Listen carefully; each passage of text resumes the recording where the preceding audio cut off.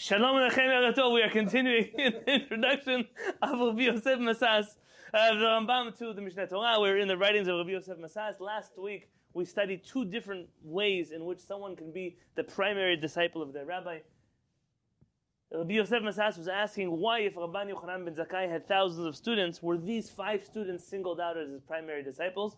And now we are getting ready for the third answer, and that is the one on page 363 of the packet that is attached to your Zoom invitation via the Google Classroom. For those of you who have your cameras on, I really, really appreciate it. For those of you who can't, I understand, but if you can, I would very much appreciate seeing you as well. And so would the rest of the people here in the classroom.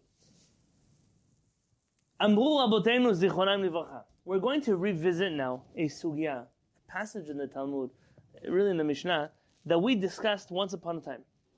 So this is something that you and I have touched on. I don't remember when, I don't remember which class, but we've discussed this. Today we're going to elaborate on it at length. Amru Rabotenu Zichronam Livracha. Rabbis of blessed memory told us, Chayav Adam Lomar Bishon Rabo. When one teaches Torah, or says a halachic ruling, or we'll see what exactly this means, one must be careful to use the precise language of their rabbi. Like it's written on page 47b of Tractate Berachot, an unusual teaching. Not yet. And this is the Gemara.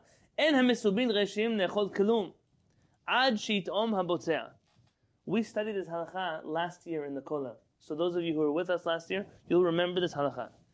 It is forbidden for those people who are sitting at the table to eat from the food until the one who recited the blessing over hamotzi tastes from the bread. Now notice that the Gemara uses 2 different words. It's forbidden for the participants of the meal to eat their food, le'echol, ad she'it'om habotzea, until the one who said hamotzi tastes from the bread. Yativ Rav Safra v'amar, Rav Safra asked, lit'om itma, lemay nafka mina. Why did he say it's forbidden to eat from the food until the host has tasted from the bread? Why doesn't it just say lechol, lechol twice? It's forbidden to eat from the food until the host ate from the bread. What are we learning from this tasting? Now, do you remember? Extra credit if you remember this. I think there was a taz that made a difference between tasting and eating. I'll give you the context. You tell me if you remember the answer. The context was, and I'm sorry I'm taking a halachic tangent in the Rambam class. If you remember after hamotzi, you forgot to give food to your animal. You said, Baruch Ata Hashem, Elokeinu melech haolam, hamotzi lechem min haaretz. You're not allowed to eat before you feed your animals. And then we mentioned, are you really not allowed? Was it really an obligation? Not obligation. Let's leave it simply for right now. What do you do? Before you taste the food, do you have an obligation to go feed the animal? Or can you at least taste a little bit?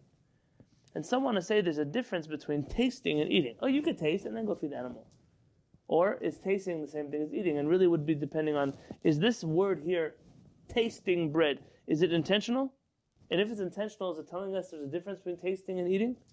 There's all these halachot in tasting, because when you prepare food, you become besari, or can you taste the food of Shabbat? And that's very good. Can you taste it? If you remember Isul B'Eter, there's a halakha that if you don't know if the meat is salted or not, what do? You can lick the meat, raw meat, you lick it. If it's salty, spit it out. But if it's salty, then, I don't know if the Department of Agriculture would appreciate this, but if you don't know if it was salted, then you taste it. And that's not considered isul, but you spit it out. That's lemay nafka mina. So what's he really trying to teach us? Shechayav Adam lomar bishon rabo. That a person has to speak in the exact language of their rabbi. And the person's rabbi said that he used the word lechol and then used the word litom. So the student, when repeating the halakha, said the words exactly the same way. Now we're going to find an unusual example of this, which we discussed a while back in Kollel. V'chen amru b'Shabbat, and the rabbis tell us in Masechet Shabbat. Hillel Ama Omer, Hillel says, Melo hin mayim shuvin posnit mikveh. A full hin of mayim, of water, make the mikveh a mayim shuvim. What is mayim shuvim? If you're Israeli, you think shoev, vacuum. Don't think like that.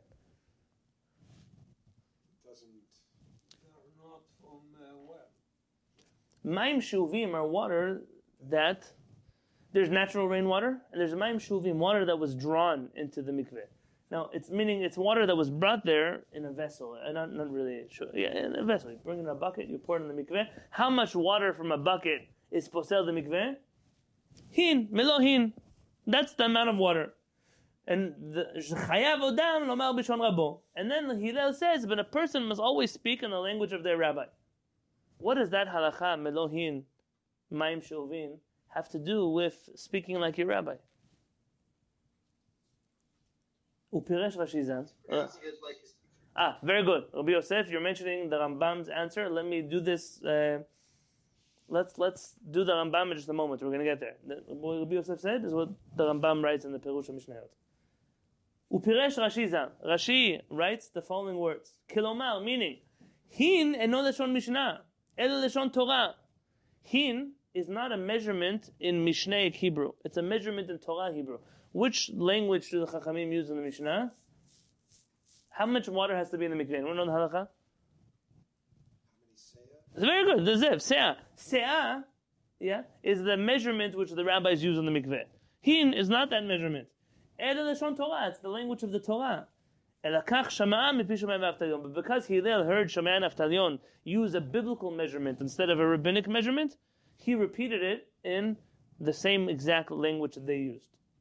V'rabotai mefarshin, and says Rashi, my rabbis explained to me, b'lashon Moshe Rabbeinu. What does it mean that a person must speak in the language of their rabbi? In the language of Moshe Rabbeinu, which is Hebrew, which means that if you're going to choose to use a rabbinic measurement or a biblical measurement, you use a biblical one, like Moshe Rabbeinu did. It says Rashi something fascinating. V'libi megamgem. And my heart is stuttering. Literally, my heart is uncomfortable with his answer. Sharei bekama mekomot lo hikpid al kach. Because there are numerous places in the Talmud where we were not particular to use the language of Moshe Rabbeinu. Even Hillel was not particular. So why on earth would he be telling you here, speak the way Moshe Rabbeinu spoke, when elsewhere in the Talmud or the Mishnah he didn't speak that way? Says Rabbi Yosef Masas, you have to look at the origin of this teaching. V'hineh. Yeah? Didn't a lot of times they use the measurements that were common in that area?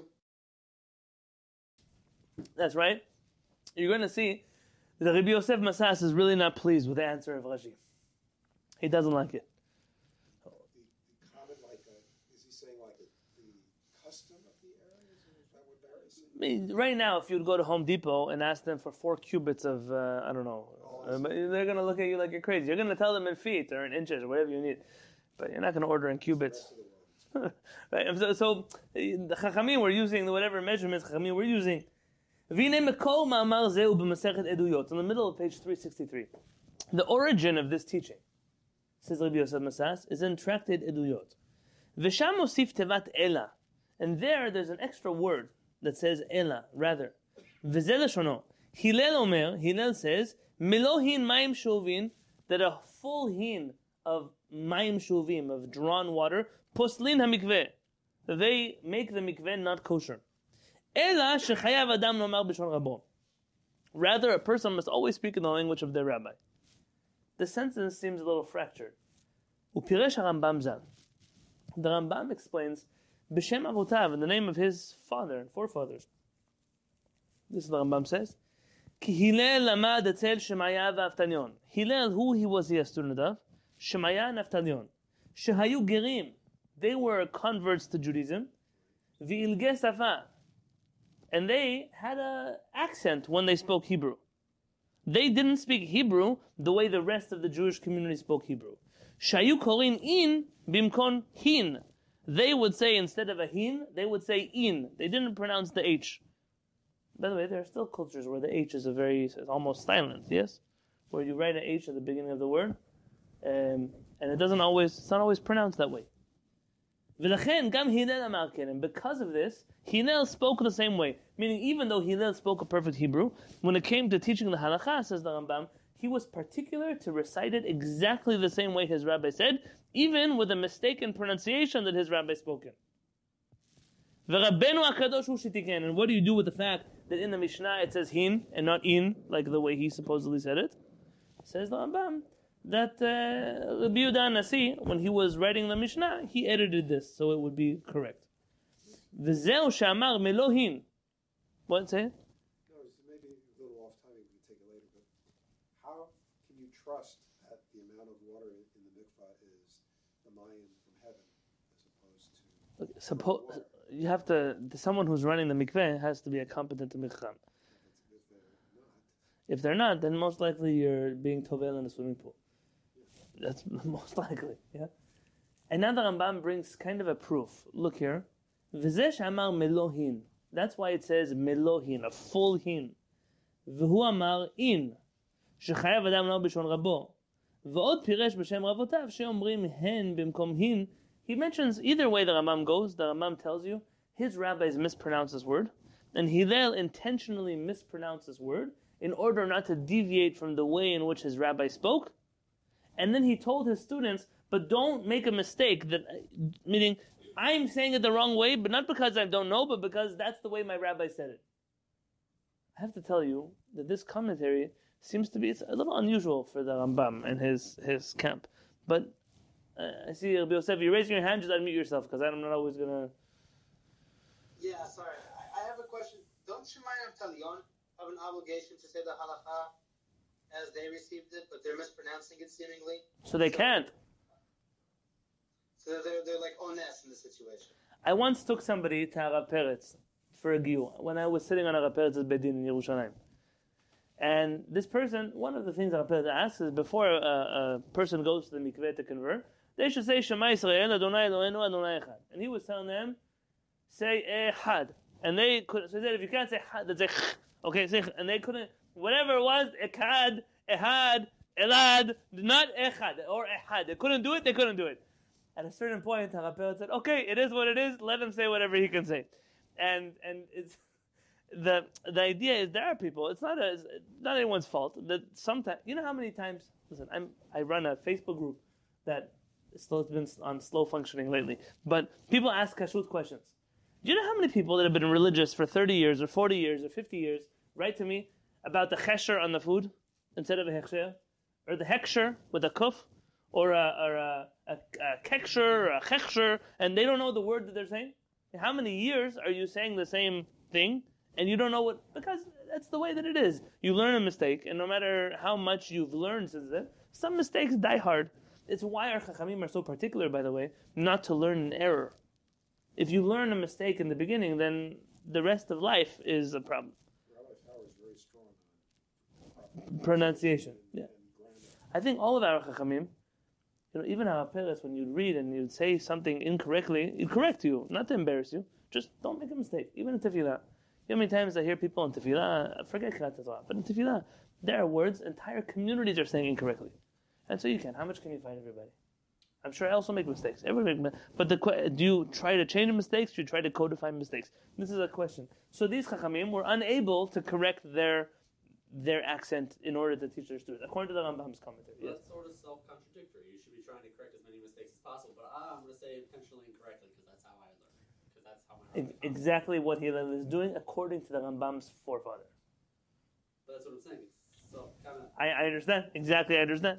Which is why Rabbi Yosef Masas, who's not afraid to fight against anybody, is also not going to be afraid to tell the Rambam he doesn't think his answer is right. Yes, that's why we're doing this one. And by the way, if we don't get to lots of pizza today, we'll get lots of pizza tomorrow. I just, right now I want to focus on this. The Ravad Zal Piresh. The Ravad. He has another commentary. The Havale Lomar Gimel Kabin. Kamo bechuled Talmuda. He should have at least said the 3 kabin. A kav is also a measurement. Yes, he should have used that language like the whole Talmud uses. Kihin hu leshon Torah. Hin is the language of the Torah. V'amar shekach hu leshon Rabo Yuyan Sham. And again, he uses hin instead of gimel kabin because he chose a biblical word versus a rabbinic word, just like his rabbis did. V'hu pirush Rashi zan. Says Rabbi Yosef Masas, that's exactly what Rashi said. It's just a different explanation, but the same idea. V'Rabbeinu Ovadia zan piresh kepirush Rashi v'Rambam zal. And Rabbeinu Ovadia, he said a similar answer. V'Abal Tiferet Yisrael. And the author of Tiferet Yisrael, I believe his name was Harav Lifshitz. I think that was his name. Hevi gam hu pirush Rashi v'Ravad zal hanal. He brings these commentaries as well. V'od hosif m'shem haGra zal. And he quotes the name of the Gaon of Vilna. Shechayav adam lomar b'shon rabo. that which it says that you must speak always in the language of your rabbi, kai amilat milo, the muteret degambre. It's coming on the first word, milohin, which is a completely irrelevant word here. You could just say a gallon of water. Why say a full gallon of water? What does the word full mean in relation to a gallon? Is there a difference between a gallon and a full gallon? There's a difference between a full hin and a hin? No. Says the Gaon of Vilna, the word melo is the excessive word here. דהווה סגל אומר, הין מים שאובים פוזרים את המקווה. לאחי כאמר, אלא שחייב, ורוצה לומר, משום שרבו של הלל היה אבטליון, שהיה גר. And now he's saying the rabbi of Hillel was Aftalion, who was a convert. ולא היה יכול לבטל יפה ה' של מילת הין, and he couldn't pronounce the word הין properly with a ה'. והיה משתמע, כאילו אומר, אין מים שאובים, and it sounded like he used to say, אין מים שאובים פוזרים את המקווה. What does that mean in Hebrew? What does en mean in the context of this sentence? En mayim she'uvin poslin et hamikveh. There's no water. Not there's no water. You can use any water. But so hin mayim she'uvin poslin et hamikveh means a hin measurement of water makes the mikveh pasul. En mayim she'uvin means that this water you can put as much as you want. It will never make the mikveh pasul. And because of this, ושלא יטעו התלמידיו, in order so his students wouldn't make a mistake, שכוונתו אין מים שאובים פוזרים, להכי יוסיף מילת מילו. That's why he adds the word milo in the beginning, to show you the word in is a mispronunciation of hin, and not telling you a different halacha entirely. ולהכי מדחייב אדם לומר בשון רבו, אמר היל גם כן מילו, אף שהוא היה יכול לומר יפה מילת הן. And so says the guy that even though Hillel could have said the word, he could have pronounced it properly, he didn't pronounce it properly because that's exactly the way that his rabbis pronounced this sentence. Yitzchak, can I bother you for 2 batteries? Yeah. And then he mentioned here, Rabbi Yosef Masas, that there are a few other rabbis who mention the same exact thing entirely. So give me 1 second. Perfect. On the top of page 364. Ve'ani ani, says Rabbi Yosef Masas, and I, the humble one. Kasheli tuva al kol hapirushim hanal. I have a problem with every one of the commentaries we've studied so far. I don't like any of them. You should know, other rabbis, what they do is they say, maybe the rabbi meant something. Rabbi Yosef Masas never minces words. I once saw a letter in which someone sent him a book of poetry. He wrote like 250 piyutim, songs for Shabbat, songs for holidays. And Rabbi Yosef Masas writes back to him essentially, don't quit your day job. He says, take this book, if it's up to me, take it, bury it, and don't embarrass yourself by showing anybody anything you wrote. So he writes back to him. Another letter he received from a rabbi, he said he corrected all of his errors in the letter in Hebrew grammar. He sent it back to him and said, please, before you write me letters, learn how to write Hebrew. I once saw a letter of a Talmid Yeshiva. He wrote to him a letter, and Rabbi Yosef Masas said, the amount of time I spent trying to decode your handwriting was a waste of my time and my life. He said, next time you write me a letter, please either type it up or find someone who can write it for you because your handwriting is miserable. Rabbi Yosef Masas never minced words. And there's a reason probably he ran away to Clemson. I have a problem with all of the commentaries so far. הפירוש רש"י ז"ל הראשון, שאמר הין בלשון תורה ולא ג' קבין כשון חכמים, וכמו שכתב הראב"ד ז"ל, הלא בכל מסכת מקוואות השתמשו כל התנאים רק בלוג שהוא לשון תורה ולוג אחד שמן, ולא נשתמשו בקו שהוא לשון חכמים. All of these things don't make sense because throughout מסכת מקוואות they're using biblical measurements such as lug, and so none of these answers make sense. This is ועוד, furthermore, the reason why Hillel says hin and not gimel kabin is because it's much easier to say hin than it is to say gimel kabin. It's an easier word to say. Like it says in Masechet Baba Kama, chav hamazik chayav mibayle. That if a person, maybe in the context there, if I remember, an animal does damage, then a person has to pay. Chav hamazik, the damager has to pay. Amar Rav Yehuda Amar Rav, why does he say chav and not chayav? Hi, Tana Yerushalmihu, the Tani Lishna Kalila Yoncham. Says Yehuda in the name of Rav. The rabbi who wrote this teaching was from Yerushalayim, And the sages of Yerushalayim, they like to use abbreviations for things. Instead of speaking the whole word out, instead of saying chayav, they say chav. And he says, Rabbi Yosef Masaz, Harei dekapid osif avot echad. He was stingy even to add an extra letter.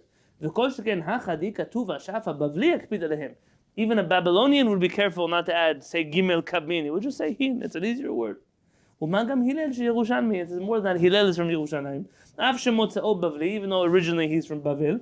Torato v'chokhmato gdulato Yerushalmin. His wisdom and his greatness were all born in Yerushalayim, and because of that, don't be surprised that Hillel is using the word hin instead of gimel kabmin. It's just the style of the rabbis from Jerusalem to speak an easier Hebrew. Chavra, are we in too deep yet? Because Rabbi Yosef Masaz is not done yet at all. He's not done at all. He's still picking things apart. Rabbi Yosef Masaz asked a question that hopefully is bothering all of you in the next section. But first, before, that Pirush Rashi Zal Shani, in the second commentary of Rashi, that he was using the language of Moshe Rabbeinu. Remember, he said that my rabbis taught me that Lashon Rabbo means the language of Moshe Rabbeinu. Harei hu atzmo gingem bo. Says even he didn't like that answer. So why do I have to like that answer? And then he says, now, but what about the Rambam? The Rambam writes that it's because his rabbis were converts. They couldn't pronounce Hebrew properly. And because of that, he mispronounced Hebrew too. Says Rabbi Yosef Masaz, V'al pi Rambam zal kashet tuva. I have an extreme difficulty with the Rambam. V'chi mipnei shayu rabotav gerim v'ilgei lashon yidaber kemohem.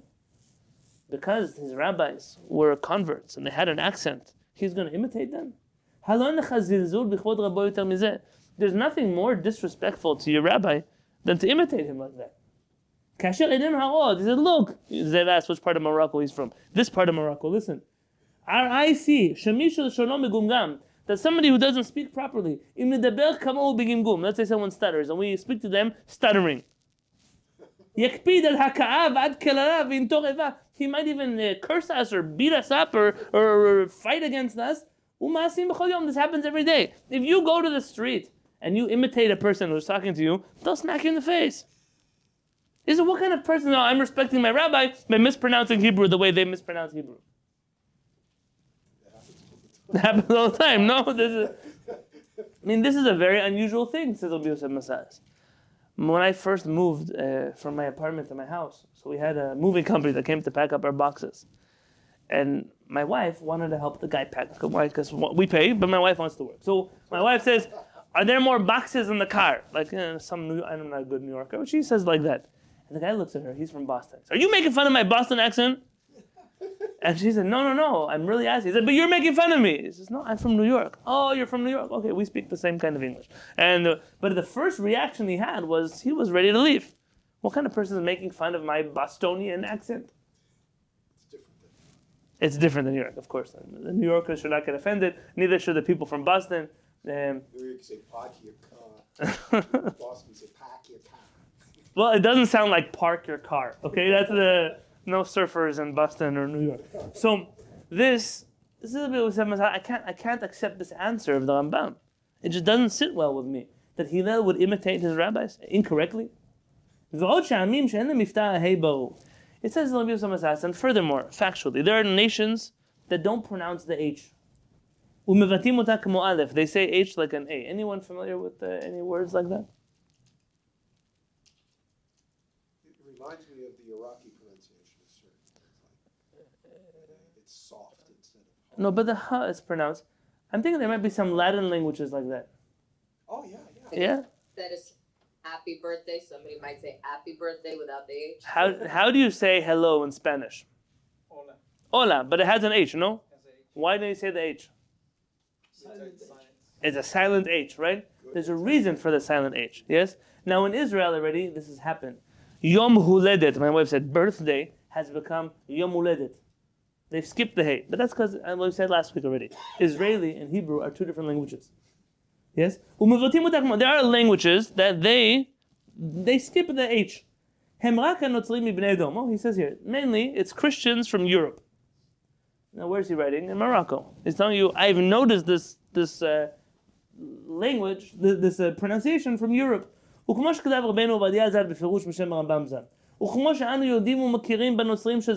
like we know from the Christians of our times. He's talking then. ואומנם שמעיה ואבטליון היו מבני בניו של סנחריב מלך אשור. Says Rabbi Yosef Masas, I have a problem with that. Because Shemaiah and Avtalion were converts, yes. But they came from the descendants of Sennacherib, the king of Assyria, Ashur.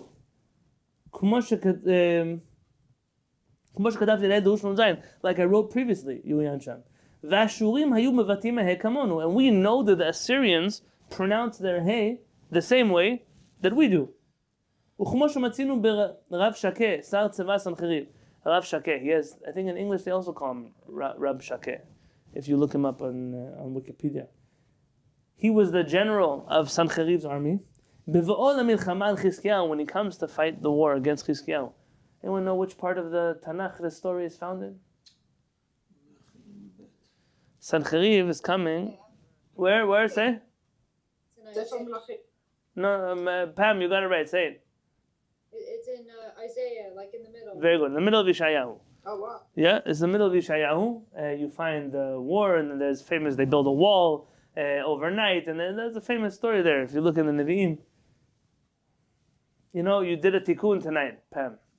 I once gave a tour of Christian missionaries, German Christian missionaries in Yerushalayim. Don't ask me how I got to this thing, but whatever happened, happened. And I was walking around with a group of 15 German Christian missionaries in Yerushalayim.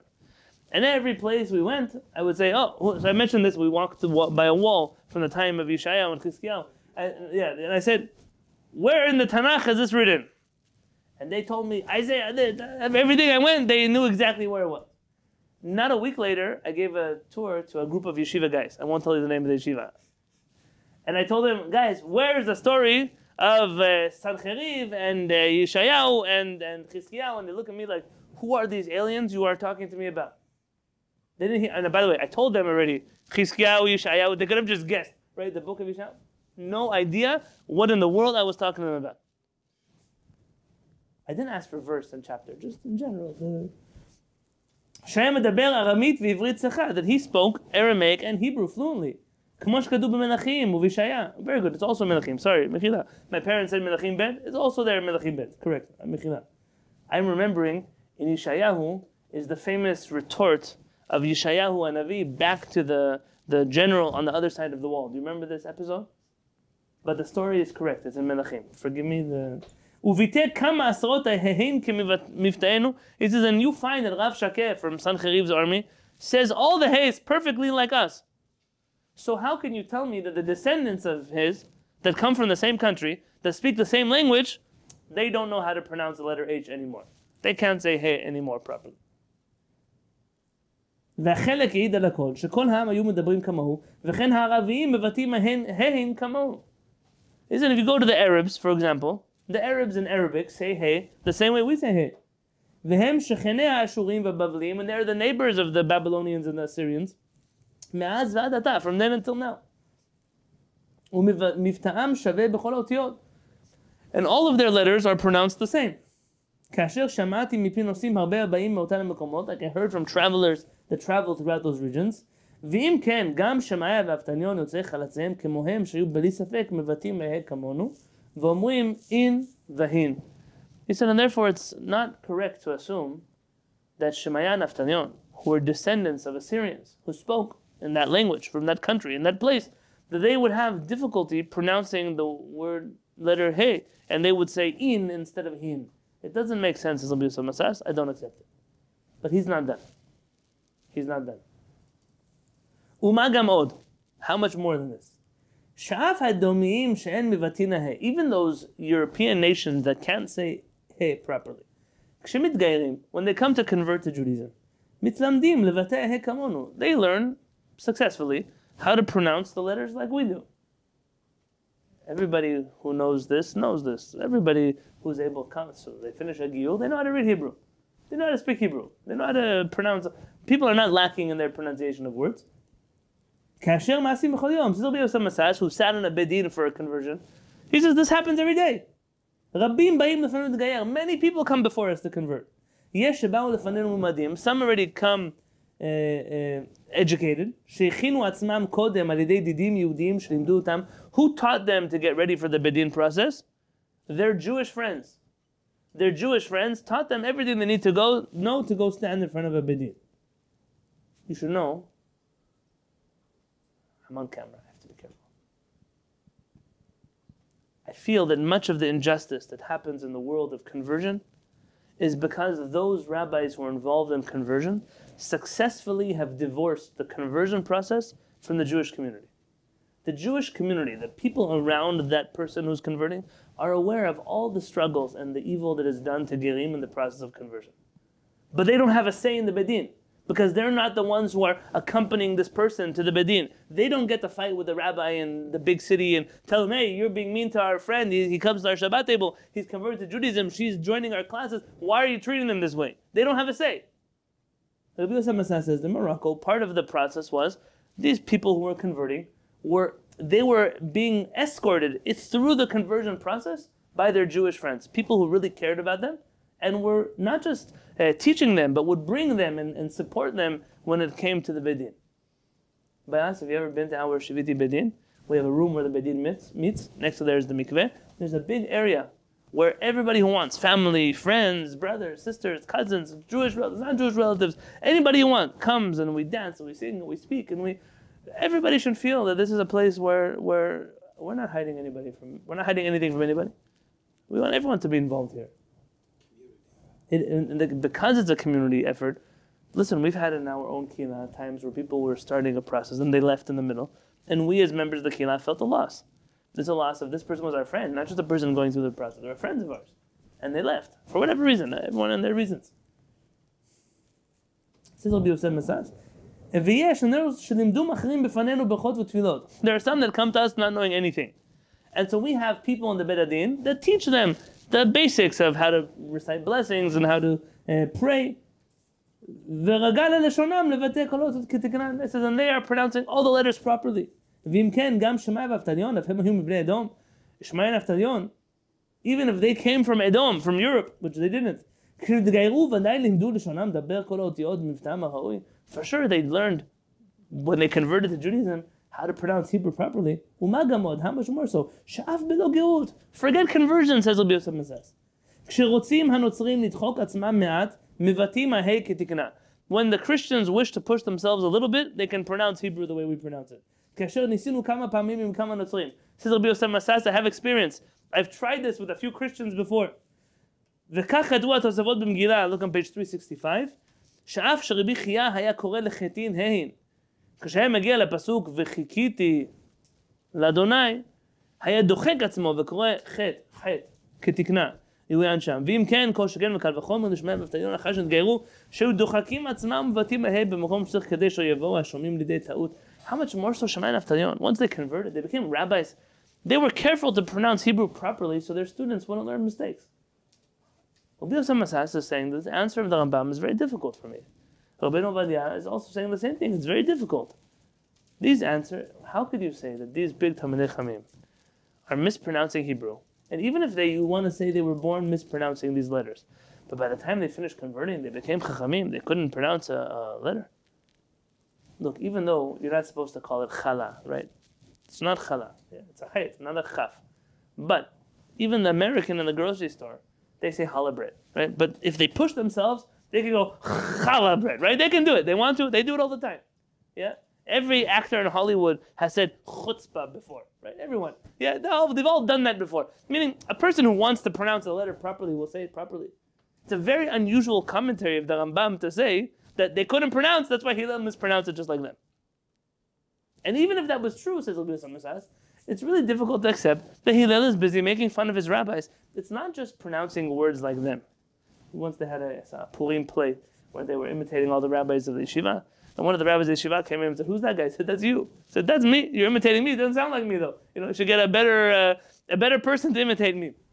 But here, he's not imitating their accent. He's not imitating their style. He's imitating their mistake. It's kind of like if someone here made a mistake, and for the rest of history, whenever I spoke to you, I will speak to you with your mistake. Like, how much can you embarrass a person already? How could he do that? And so Rabbi Yosef Messas doesn't like this answer. With your permission, I'm going to finish through to the end of Kola with this book. I'm not going to switch over. Is it okay? Can we finish this piece? I don't want to start it again tomorrow. Yes? Yes. Okay. Now, Rabbi Yosef Messas asks something else. And there's an attitude in the Jewish community that we're not allowed to question any source that came before us.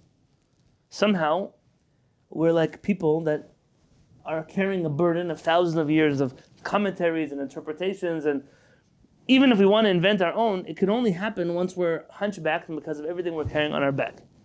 Rabbi Yosef Masas is showing you here, not with any disrespect, but that he's not affecting a halakha here. There's no halakha that's changing.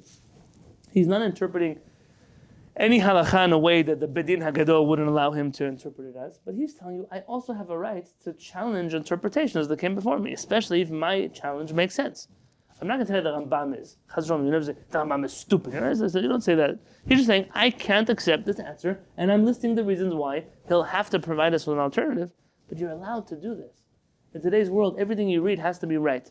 People come to me and say, the Chumash, the commentaries, this commentary is that. Which one is right? Well, they can't both be right. We have to be right. They can't both be right. So how do you decide? You have to know how to use your brain. If you don't know how to use your brain, or you're afraid to use your brain, it's even worse. Those who don't know how to think, okay, what can you do with that? Those who know how to think, but they've been taught that it's forbidden for them to think, that's the most terrifying thing to ever see in a person, especially in the Beit Midrash, especially with people who are learning Torah. How do you not think? Why can't you have an opinion, an educated opinion? No one's asking for a foolish opinion, but you've studied the material. You've become educated in a topic. Why not speak about it? Who's holding you back? So Rabbi Yosef Masas is showing. This is what he's doing. Now he's asking another question. What if you become a leader of a community and can't make decisions? Rabbi Nachman of Breslev, in his Likutei Moharan, in the first volume of it, he talks about rabbinic leaders of his time. He said they're rabbinic leaders. The whole world considers them leaders. He said, but I know they can't even lead themselves. How are they going to lead other people? It's a certain mentality we have, unfortunately, in the community. I once had a guest. Later, when the camera's there. And more than that, in all the versions of the Mishnah. I'll tell you, it's okay. I'm not what I can tell you, I'll tell you. I'll skip details that will be identified. There was a young Talmid Chacham. What I mean young? Younger than me, and this was a few years ago, who is a big posek in the Hasidic community somewhere in the United States of America. He came to visit me. Why? He needed a place to stay for the night, him and his wife.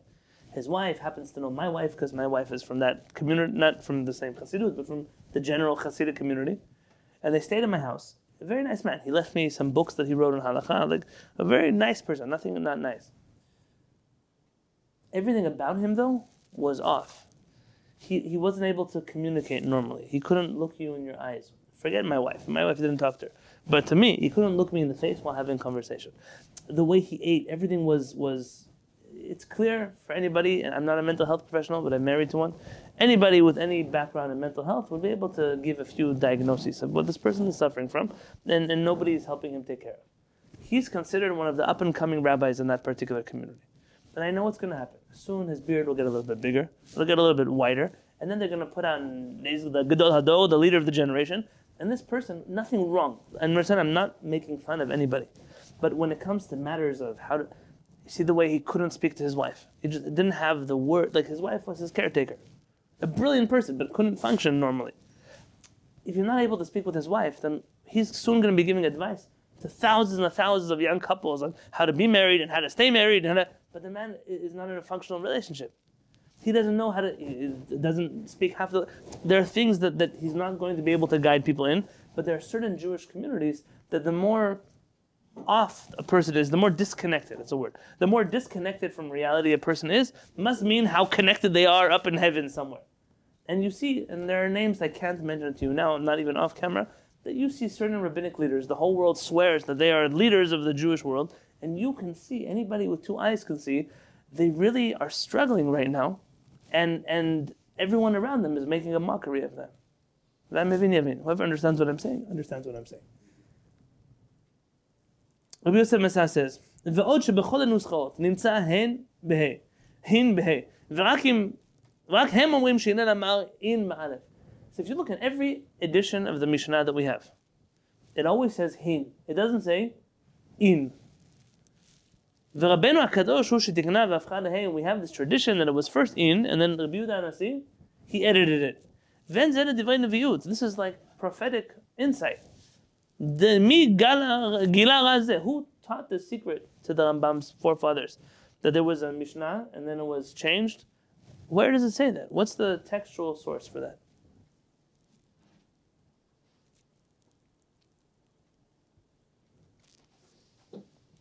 He goes through a few other points, like in the big paragraph of Od Kasher, that there are many places where rabbis use the word milo, milo, milo, milo haomer, milo komtzo, milo chofnav, milo beto. This word milo is used very often, too often that it's meaningless, and you say it's added for a reason. It's added because that's the way that people speak.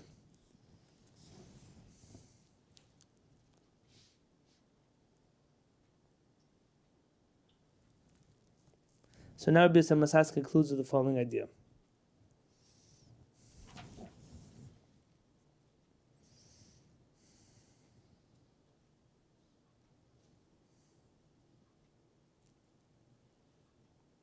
And he teaches us an entirely different lesson from here. Let's look here at the bottom. Ve'ata nira laniut dati, the bottom of 365. Defresh al pi siyum otam mishnayot eduyot. It says, when you read Mishnayot, you should read them in context. The Tanan Hatam, it's said over there, and you have to appreciate Rabbi Yosef Masas, whether you agree with his answer or not. Rabbi Yosef Masas never leaves you without something beautiful. It's taught in the Mishnah. Hillel says, Milo hin mayin shovin posem et mikveh. We know this teaching as we read so far. Shammai Omer, and Shammai, who is Hillel's study partner, he says, Tet kabin, not a hin, but 9 kabin. How many kabin is a hin? Which they could have said hin, or he could have said gimel kabin, 3. So he says 3 kabin. Shammai says 9 kabin. That's how much water makes the mikveh pasul. V'chachamim omerim, what do chachamim say? Lo k'divrei zeh, v'lo k'divrei zeh. Hillel is wrong, Shammai is wrong. Neither of them are right. El ha'ad sheba'u bet gardiim mishar ha'ashpot sheb'Yerushalayim. What are gardiim? Ima gardiim. Rabbeinu Ovadia Bartanura says orgim, weavers, knitters, those people who are involved in making clothing or fabrics. These gardim came Mishar Hashpot Yerushalayim, from Dung Gate of Jerusalem. Ve'idu mishum Shmai v'Avtalion, and they say, we heard in the name of Shmai v'Avtalion. Gimel lugin ma'im shuvin posel the mikveh. 3 lugin of water are what's posel the mikveh. V'kimu chachamim medivrehem, and the chachamim accepted the teaching of these 2 guys from Dung Gate of Jerusalem. What happened here in the story? All of this conversation, what Hillel heard from Shemaiah and Avtalion. Hin, in. There's an argument between Hillel and Shammai already, what it says. And what do these 2 guys come? Who are they coming to contradict? Hillel and Shammai. Hillel and Shammai. And whose words do the rabbis accept? The 2 great sages or the 2 guys from Dung Gate? Those 2 guys. What's the purpose of the story, says Rabbi Yosef Masas? So why even bother us with the incorrect words of Hillel and Shammai? Just tell us that the 3 lugin of water, shuvin, make the mikveh not kosher. Why did you drive us crazy until now with Hillel and Shammai and what they say? Want to hear the lesson of the story? Says Rabbi Yosef Masas. To teach all future generations. That a person should never be stubborn and cling to what they think is the truth. Because our forefathers, Hillel and Shammai, lo amedu al divrehem. They were wrong, and ultimately the Chachamim ruled against them, and they accepted that. They accepted that they made a mistake in the transmission that they received from Shammai and Avtalion. Meaning, sometimes a person says something. They say something and they're too embarrassed to retract what they said. What do they start doing? They'll do anything in the world to justify that what they said is really the truth. He's going to elaborate on this in just a moment.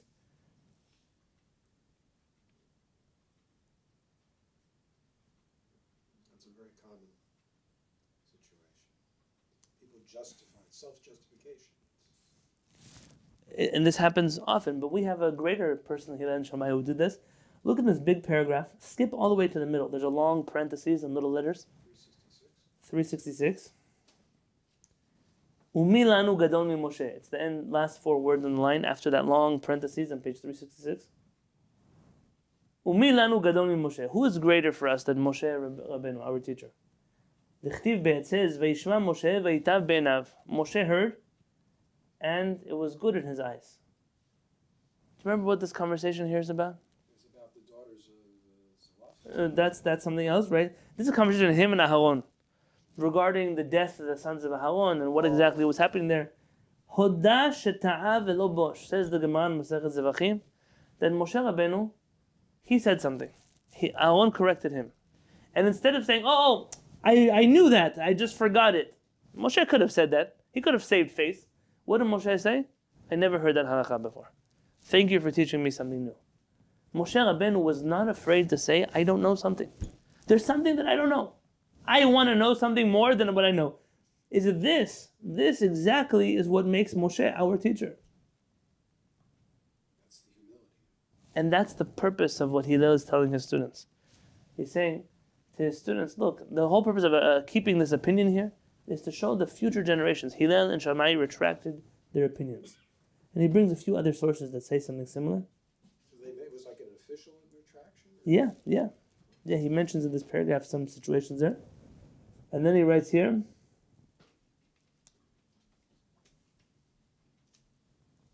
that what does it mean that a person speaks in the way of the rabbi? Ta'ama de milta. כדי לפרסם עצמו לפני הכל שהוא רבו, מאהבתו אותו ומסירותו בכבודו. You mention something in the name of your rabbi, the words that your rabbi say. Why do you quote your rabbi so much or speak like your rabbi so much? You love a person. You love a person. You ever spoke to somebody? My father, Allah Shalom, my mother, my father should live and be well, my mother should live and be well. Or a person says, my grandfather, Allah Shalom. Why do they say that? They love these people. And they're always trying to show respect by saying things the way they said them. Or, my uncle used to say, da, da, da. Why do you do that? And the same thing with the person's rabbi. If you love a person, you're always quoting them. My wife told me, my husband, people that you love. Maybe there's people you don't love, so you don't say anything about them. I once sat with a couple, and the whole time I was sitting with the couple, the guy was talking about himself. Not one blessed word about his partner that was with him. He doesn't have one thing. She also didn't say it. She just stood there like a statue. Why? This is a person who probably doesn't even know anything about his wife. He doesn't care. It's not important for him. And this type of personality, when you love somebody, you are always talking about them. It's almost, those people that they can't stop talking about people they love, and you're almost like, you've had enough. I don't want to hear any more about your dad. It's the grandkids. They tell you so much about my grandkid did this, my grandkid. Chalas with your grandchildren. I don't care about your grandchildren. But why do the people do that?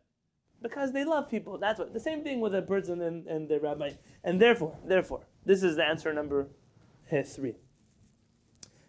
V'neim ken, the second to last paragraph in the bottom page 366, and this will be the end for tonight. Gam Rabbi Yochanan ben Zakkai zechudai gan, even by Rabban Yochanan ben Zakkai, have hacha. This was the case. She'alfei talmidav, there were thousands of students.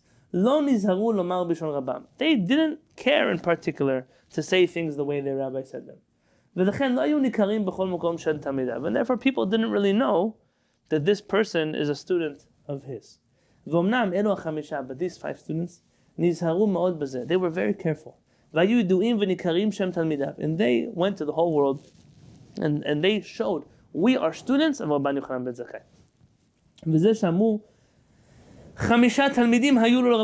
Zakkai. Anybody who would hear the teaching of these students would know, you drank from the well of Rabban Yochanan ben Zakkai. This has happened to me a few times in life. I've met a person. I've spoken with him. I'll tell you once a story happened to me. I was sitting in the Bedin in Los Angeles. And as I was sitting there in the Bedin, Rabbi Moshe ben Zaken was with me. There's a rabbi that came from Israel, connected to the chief rabbinate. Somebody must have given him a heads up that we're there. And he came in to check in on us. And he shows up, and he begins speaking to me. And at a certain point he says, who did he learn by in Eretz Yisrael? And I told him. He said, I knew it. I said, how'd you know it? It's because already 40 years ago, I used to go to the classes of Rabbi Yaakov Peretz, and the things that you say sound just like things he would say. Now, I don't know if he was saying it. No, I don't know. Leave it that way. But I was very grateful for that compliment. That somebody who heard this, there was a group of rabbis. I'll give them the respect. Rabbis. They tried to get my semicha revoked. So what do? They got together and they wrote a letter to Harav Peretz. This happened 3 years ago. And they wrote a whole letter, about 12 or 13 things. I have a letter of all these evil things that I say in halakha, total mistakes that I say in halakha, misreadings of Shulchan Aruch, complete perversions of the Talmud. They had a whole list. And they sent them to Harav Peretz. And Harav Peretz didn't answer them. So they called Harav Peretz. Kvod Harav, which one you know? There's a guy here. He says he's your student. Says all these things that are crazy, and we expect that you should correct him. He hangs himself. Tala atzmo bi'ilan gadol. He hangs himself on a great tree, but he's using your name for all these things that he's saying. And Harav Peretz told him, he called them Amei Haaretz, you ignoramuses. Said, you don't know how to read Shulchan Aruch. Who do you think taught him all of the things you wrote in the list? He said, when I spoke to Harav Peretz, he got a nachat report that all of these things that I'm saying are all the things that he taught me in the yeshiva. He's very happy to know that I remember all these things. I'm saying all of these things exactly the way that he taught us how to say these things. Baruch Hashem, Baruch Hashem. What am I supposed to do? This is something that not everyone has students that are this way. That a person goes out to the world and you say, listen, a person can have this with their children too, a person can have this with anybody that they're close with there. You have the Havdil, you have a company, you have employees. Whenever you go to Trader Joe's, no matter what you think of Trader Joe, the employees act a certain way. They always walk you to their aisle. They're overly, even in New York, they managed to find friendly people enough to work at Trader Joe's. Yeah, they show you to the aisle and they tell you want to taste this. Or did you find a sea lion with a sticker? They have a certain type of personality they're looking for because they need their representatives to give off a certain type of brand that is their store. And I'm not familiar with the marketing behind the Trader Joe's, so the psychology behind Trader Joe's marketing. But lahavdil, this was the way with Talmidei Chachamim too. They would say to their students, you're going out into the world, and you represent not just yourself, you represent us also. When we hear something in the Kehillah, I hear that a certain person in the Kehillah, they did chesed for somebody. Yeah, it happened to me here. I'll tell you the story. I had a person came over to me and said, you Rabbi Halevi? Yes. You're the Rabbi of Kehillat Sha'ar Shamayim? I said, very much so. He told me, your Kehillah, Hashem should bless you. Yosef Adonai Lechem Kachem Elef Pamim. I said, what happened? Normally the next sentence is not, God should increase you 1,000 times fold. I said, what happened? He said, a long time ago, my business was almost shutting down. It was a bad time. And one of the people in your Kehillah heard that I was struggling to get a loan, and he fronted me all of the money. And he said, you get on your feet, and here's my condition with you. My condition is, if you make back the money, pay me back. With no interest, because according to Torah, I can't take interest from you. And if you don't make it back, this is my gift to you, to at least try to get your business off the ground. He said, where on earth do you find people like that? And I said, listen, I didn't do it. For sure I didn't make it. But I'm very grateful that now we're Kehillah, we have people like that. And when someone goes into the world, and that's the type of person they are, they say, you say Shalom Aleichem in the morning to people. You jog in the street, but you wave at the people. You smile at people. You remember their name at the checkout counter. You're not the people who speak Lashon Hara at your Shabbat table. You're those type of people who help other people. It makes me very proud to say, these people are part of Shiviti. This is the kind of person that we're looking for. This is forgive me for the term, this is the brand that we're trying to create, and this is the type of person that we hope is out there in the world. The Rabban Yochanan ben Zakkai had thousands of students. But from all of those thousands of students who wanted to know if Cheetos are kosher for Pesach or not, there only was this handful that is with us here that are learning Torah every night in the week, that are sitting down and learning and growing and emulating what it is that the Torah is trying to teach us everywhere that they are. So I'm grateful to you for the opportunity to be learning Torah tonight. Forgive me again for skipping on the halakha section. Tomorrow the Rambam section will be much shorter, and we'll continue into the laws of pizza, as anticlimactic as that may sound. That will be tomorrow's shiur. So we'll start with the Rambam and we'll conclude with the laws of pizza. If anybody wants to sponsor pizza, you're more than welcome to do that. Just not from the not kosher restaurant outside. Have a good evening. I'll stick around for any questions that anybody might have.